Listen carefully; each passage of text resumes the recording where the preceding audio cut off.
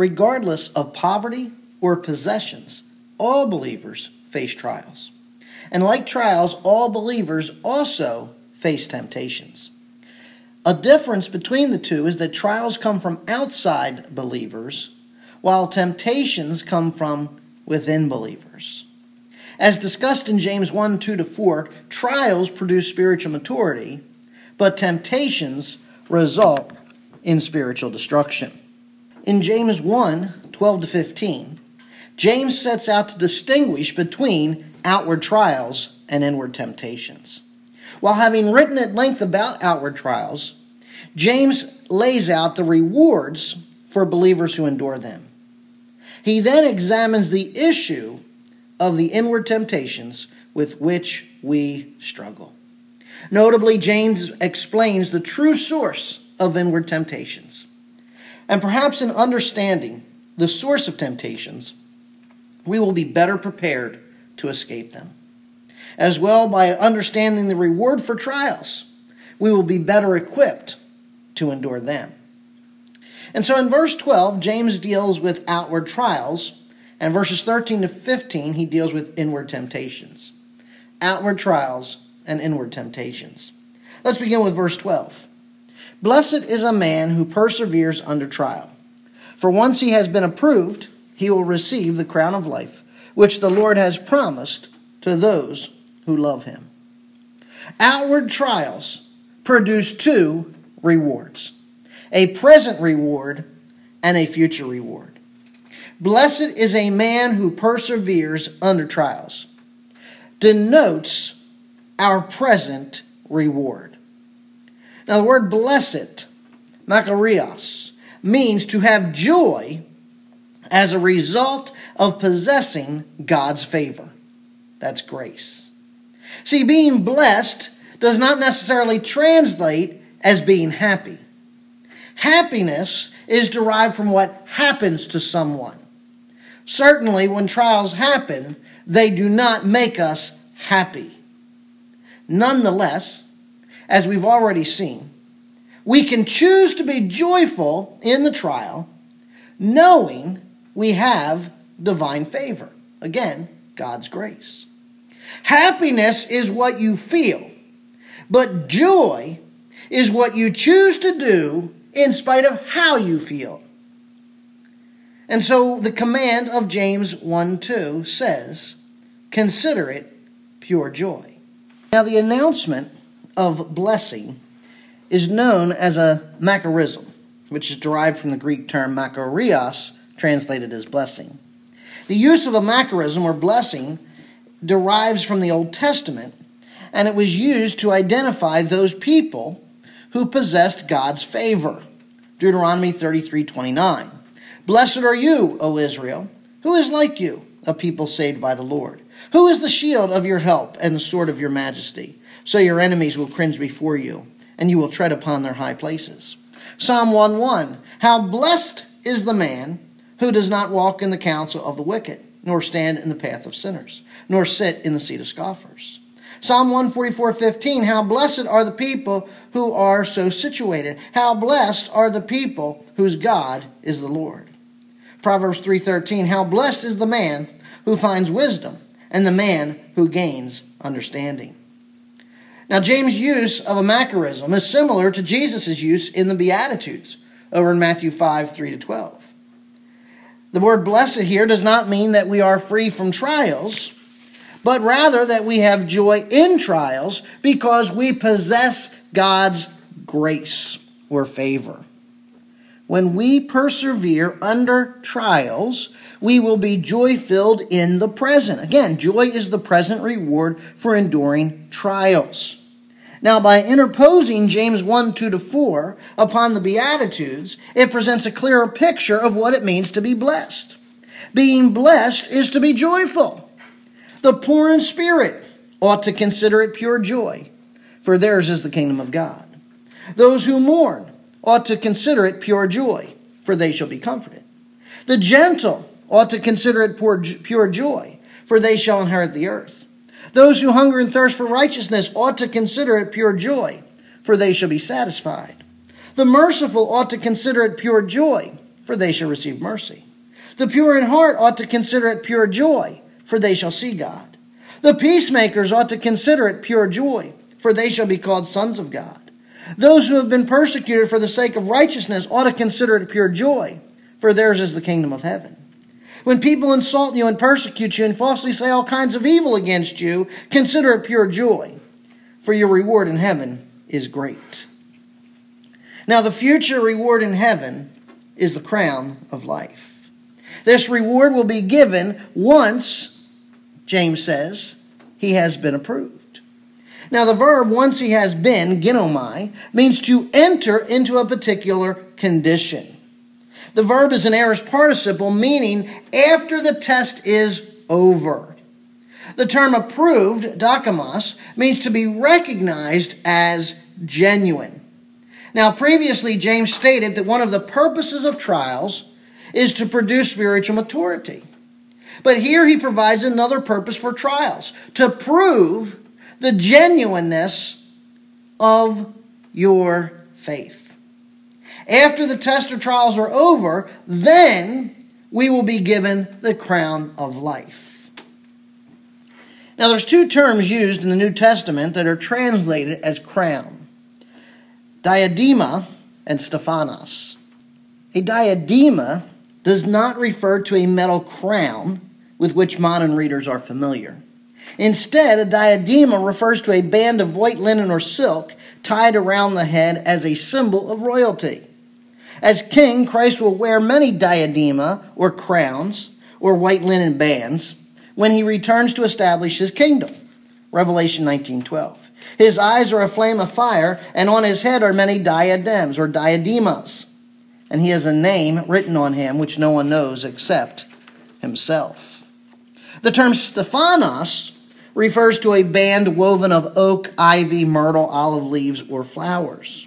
The Stephanos crowns were awarded to the winners of sporting events or military conflicts. And it's interesting that the New Testament depicts the Christian life as both an athletic event and warfare. 1 Corinthians 9:24. Do you not know that those who run in a race all run, but only one receives the prize? Run in such a way that you may win. 2 Timothy 2:3-4. Suffer hardship with me as a good soldier of Christ Jesus. No soldier in active service entangles himself in the affairs of everyday life, so that he may please the one who enlisted him as a soldier. Now, unlike the crowns or wreaths of James's day, which faded and withered, these crowns are unfading and imperishable. 1 Corinthians 9:25. Everyone who competes in the games exercises self-control in all things. Then they do it to receive a perishable wreath, but we an imperishable crown. Now, as I stated, the Stephanos crown or victory crown is going to be given to us after our time of testing or trials is over. More specifically, these crowns will be awarded at the judgment seat of Christ. And 4 different crowns will be given to believers, each related to a specific area of faithfulness. These crowns will determine the degree or extent of each of our authority in God's kingdom. Matthew 25:21. His master said to him, "Well done, good and faithful slave. You were faithful with a few things. I will put you in charge of many things. Enter into the joy of your master." 2 Timothy 2:12. If we endure, we will also reign with him. If we deny him, he will deny us.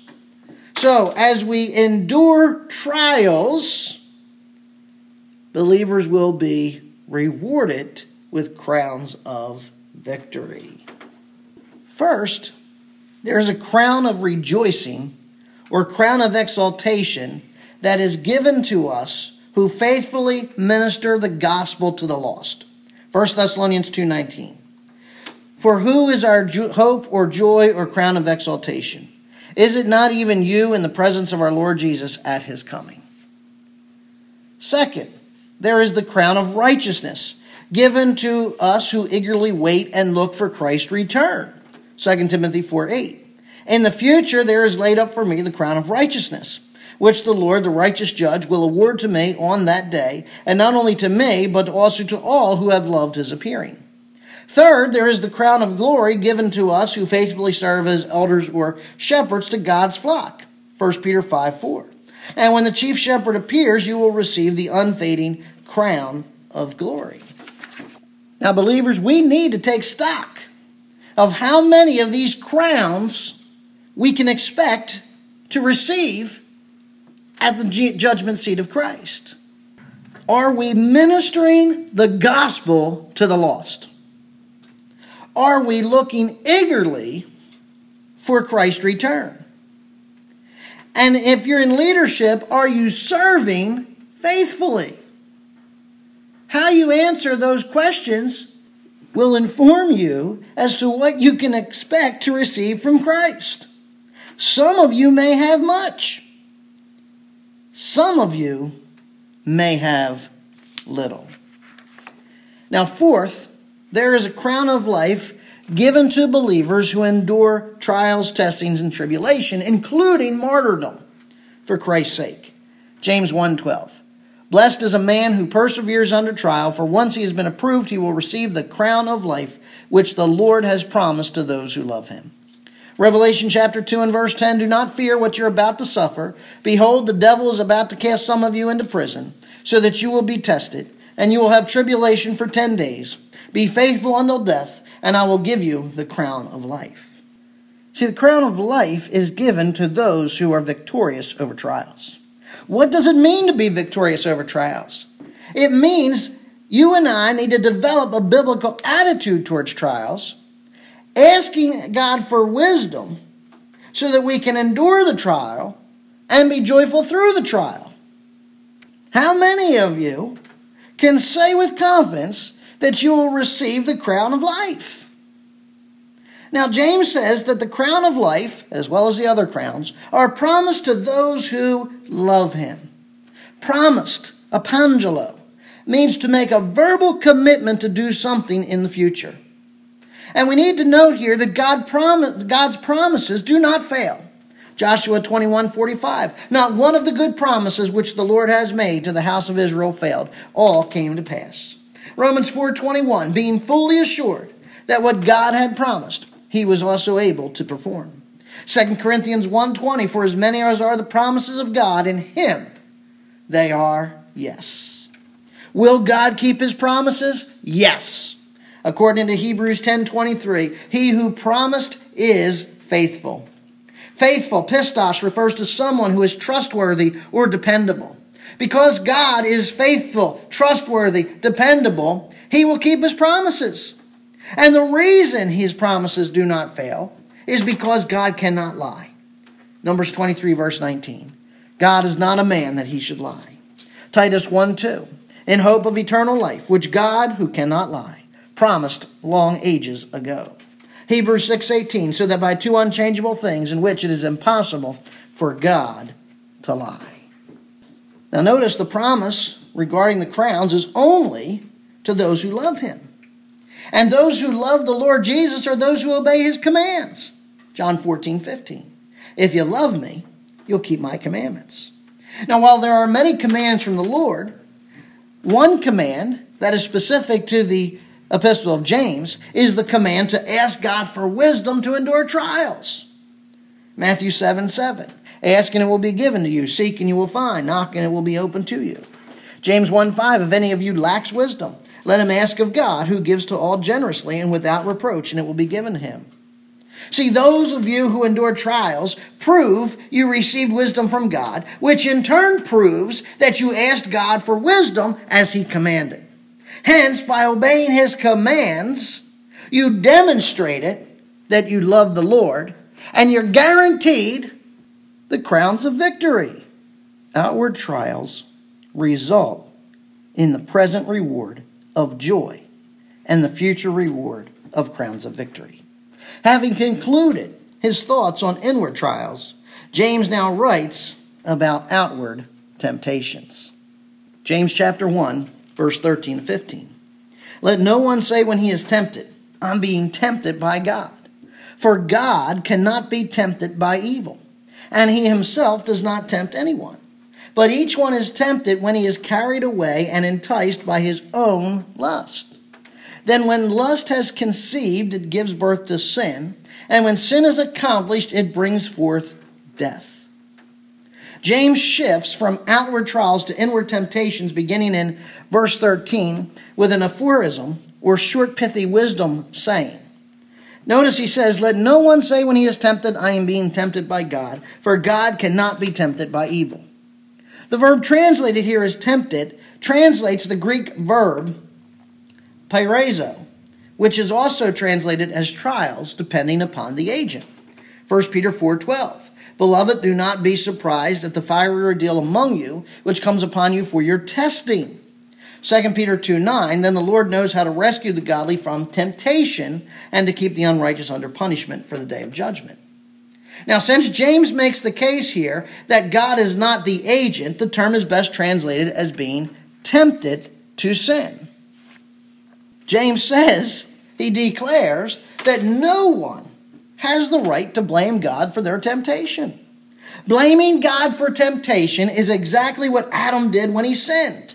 Genesis chapter 3 and verse 12. "And he said, 'Who told you that you were naked? Have you eaten from the tree which I commanded you not to eat?'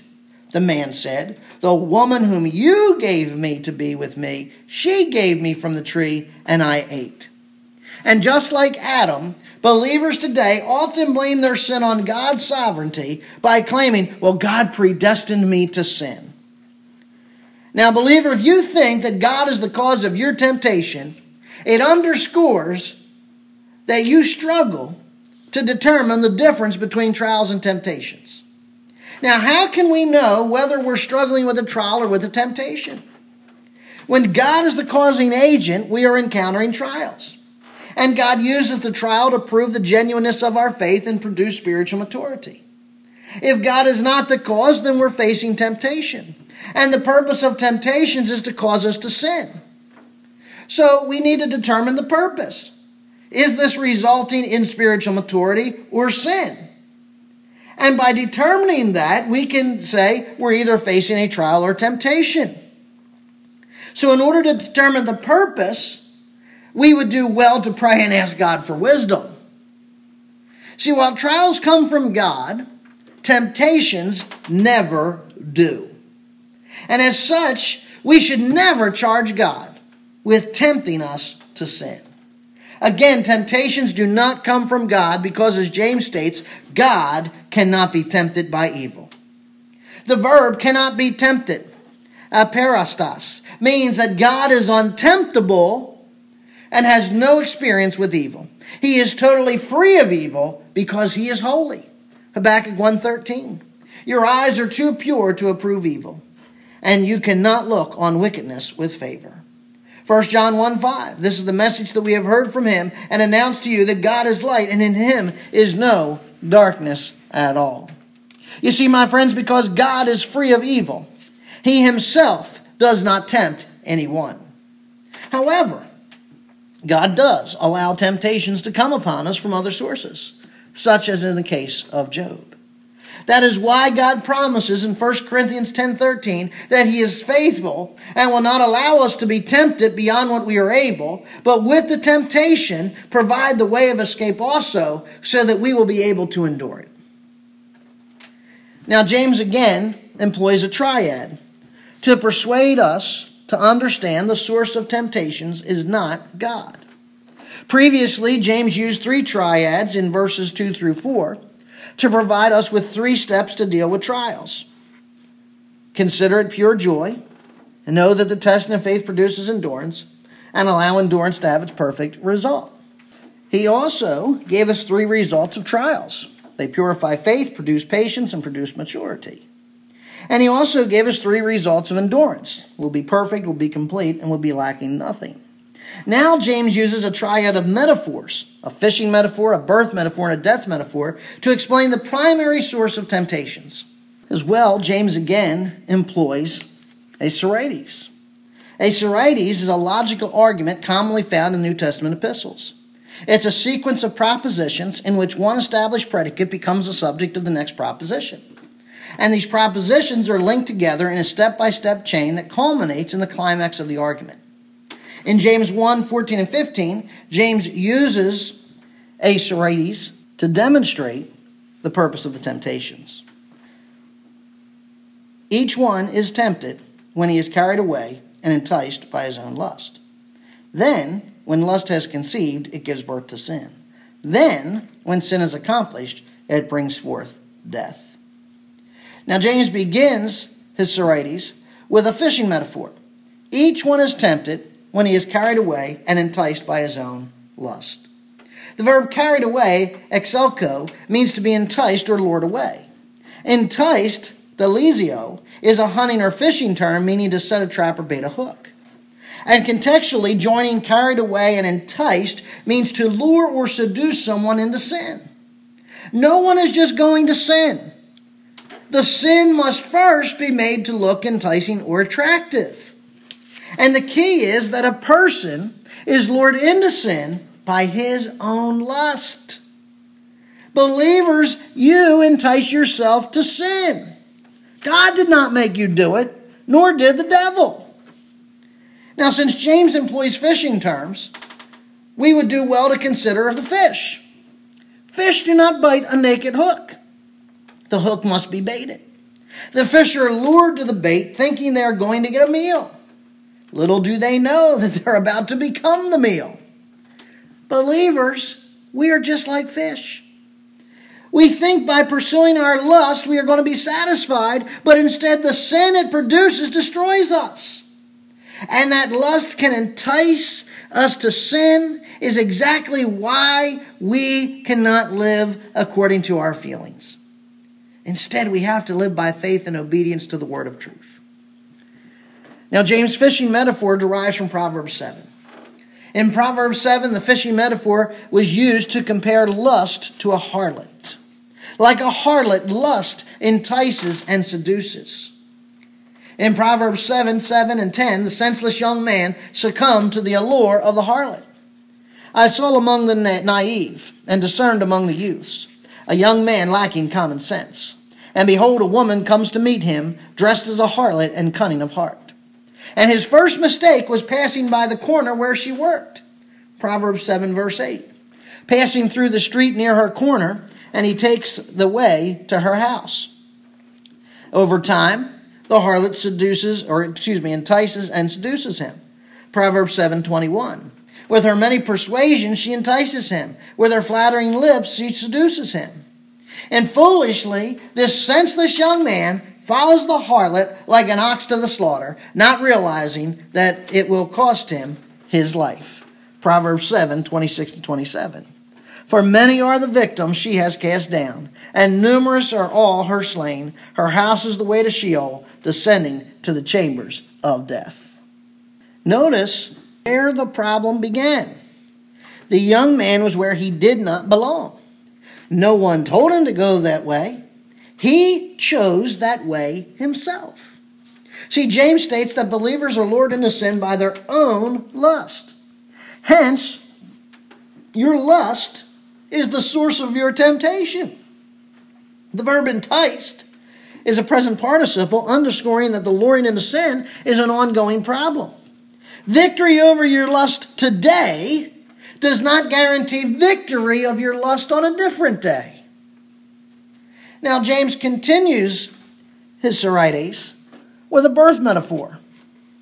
When lust has conceived, it gives birth to sin. Now, lust, epithumia, is an intense desire for something. Of themselves, desires are good and right. Luke 22:15. Jesus said to them, I have earnestly desired to eat this Passover with you before I suffer. Epithumia. Philippians 1:23. But I am hard pressed from both directions, having the epithumia, to depart and be with Christ, for that is very much better. 1 Thessalonians 2:17. But we, brethren, have been taken away from you for a short while, in person, not in spirit. We're all the more eager with great desire, epithumia, to see your face. See, desires are God-given. When one person is hungry or thirsty, they desire food and drink. When another person is tired, they desire to rest. God gave those desires so the body would not wear out and die. But good desires left to intensify can become lust. If the desire for food becomes so great that an individual becomes gluttonous, then that is sin. Proverbs 23:20-21. Do not be with heavy drinkers of wine or with gluttonous eaters of meat, for the heavy drinker and the glutton will become to poverty, and drowsiness will clothe one with rags. If the desire for rest leads one to be lazy, then that is a sin. Proverbs 21:25. The desire of the sluggard puts him to death, for his hands refuse to work. Lust conceives the method or means for taking the bait.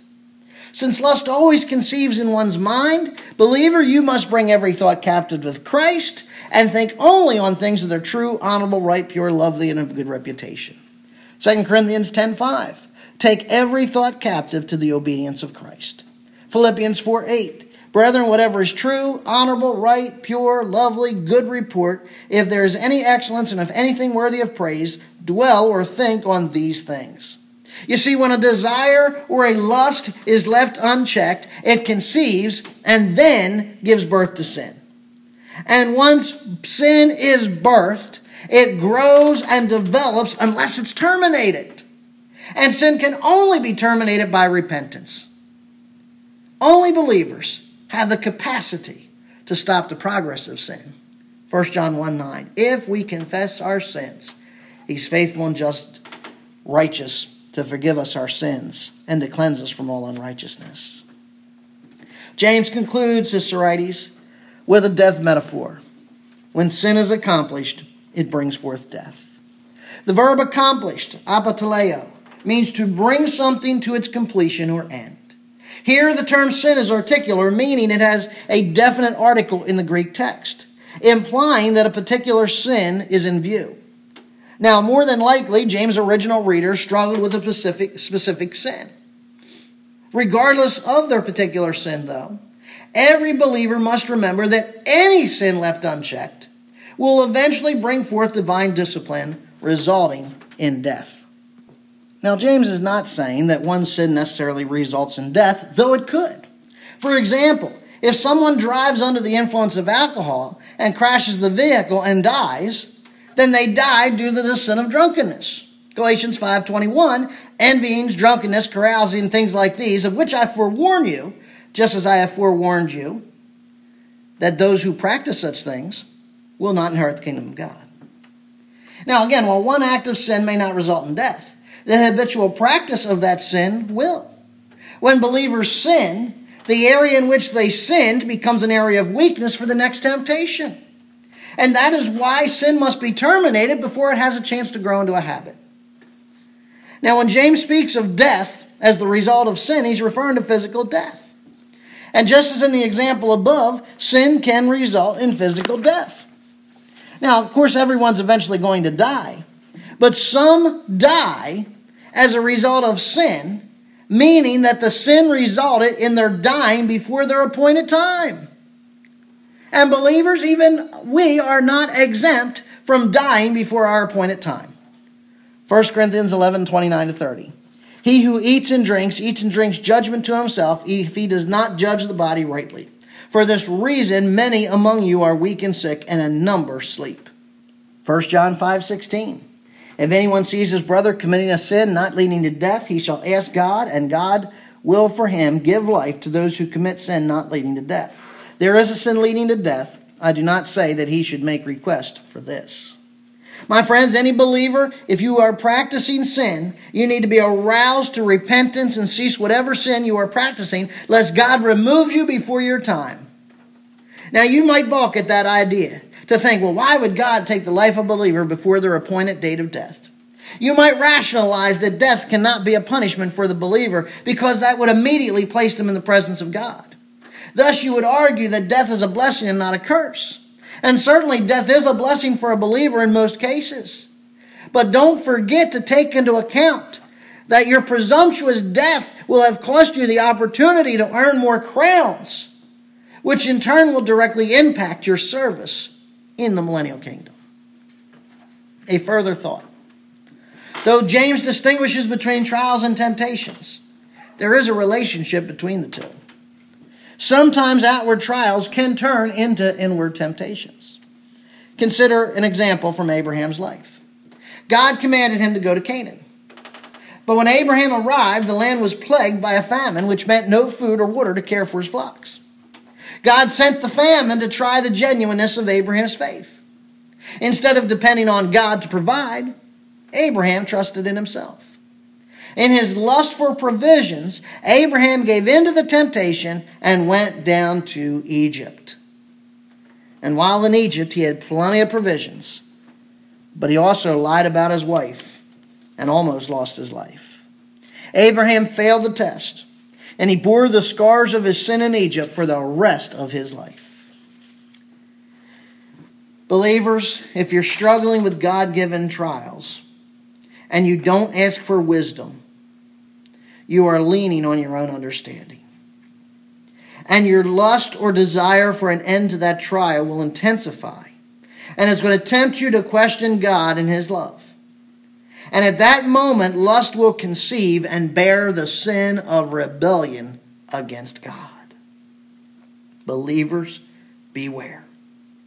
See, there's 5 steps in the progress of sin. First, it begins with a desire. Then the conception, the temptation. Then the birth, or the giving into the temptation. Then the growth, or the habitual practice of sin. And then finally, death. At any time during those first 4 steps, you have the opportunity to terminate that sin. However, once death comes, it's too late. My friends, do not trifle with sin. If you have sin in your life, terminate it by repenting and forsaking it. Now, some of you may believe that once you're saved, your sin nature has been eradicated and you cannot be tempted to sin. You're quick to quote Romans 6:6, knowing this, that our old self was crucified with Him in order that our body of sin might be done away with, so that we would no longer be slaves to sin. Perhaps you quote 2 Corinthians 5:17. If anyone is in Christ, he's a new creature. Old things passed away. Behold, new things have come. But I give you a warning. If you're quoting Romans 6:6 and 2 Corinthians 5:17 as proof text that your sin nature has been eradicated, then you are guilty of divorcing these verses from their context and dismissing the rest of Scripture. See, in Romans 6 and 2 Corinthians 5, Paul is explaining the believer's position in Christ, not their practice. Positionally, we have died to sin, Romans 6:7. For he who has died is freed from sin. But the term died, apothenon, means to separate, not cease. Believers did not cease to sin. Instead, believers are positionally separated from sin because they're spiritually seated with Christ in heaven. However, practically, in their present physical reality, believers struggle with sin. Romans 7:18-21. For I know that nothing good dwells in me, that is in my flesh. For the willing is present in me, but the doing of the good is not. For the good I want, I do not do, but I practice the very evil that I do not want. But if I'm doing the very thing I do not want, I am no longer the one doing it, but sin which dwells in me. I find then the principle that evil is present in me, the one who wants to do good. Paul confesses that he still struggles with sin. And later he tells us that the first step to overcoming sin is to make no provision for it. Romans 13:14. Put on the Lord Jesus Christ and make no provision for the flesh in regard to its lusts. My friend, if you think you're incapable of sinning, ask yourself why Paul would issue a command to make no provision for sin. And the answer is simple: because we are capable of sin. And to those of you who think you're incapable of sin, I'd like to give you the warning of 1 Corinthians 10:12. Therefore let him who thinks he stands take heed that he does not fall. So in order to avoid or overcome the temptation, we would do well to adopt 2 things, 2 practices. First, you need to know yourself and avoid areas where you will be susceptible to temptation. And second, we must daily commit ourselves to fleeing temptation and pursuing godly qualities. 2 Timothy 2:2. Now flee from youthful lust and pursue righteousness, faith, love, and peace with those who call on the Lord from a pure heart. Let's pray. Father God, as we consider the outward trials and inward temptations, we thank you for making things clear to us. Thank you, Father, that trials have a purpose, not only to mature us, but also to prove the genuineness of our faith. Now thank you, Father, that as we endure these trials, you reward us at present with joy, but also as well, Father, in the future with crowns. Father, I pray that each of us might examine our lives and to see where we are in terms of these crowns. You've promised to give them to us, but only if we love you. And love you means obeying what you've commanded us to do. Father, we recognize that our future service in your kingdom is dependent upon the crowns we earn in this life. And so, Father, help us to take stock. Help us to examine ourselves and to make changes where we need to make changes so that we will be guaranteed a reward, a crown at your return. Father, as well as we consider these outward temptations, we're confronted with the fact, Lord, that they come from within. We can't blame you. We can't blame Satan. We only can blame ourselves. And so, Father, keep us from those areas where we should not be. Help us, Father, to that end. Lord, our flesh is weak, but our spirit is willing. But nonetheless, Father, we struggle with sin. So, Father, I pray that you might help us. Help us to not put ourselves where we should not be. Help us to know ourselves. And, Father, as well, help us to safeguard ourselves, not only by not going where we shouldn't go, but by fleeing the temptation when it comes, and in its place pursuing godliness. We pray this in your Son's precious and holy name. Amen.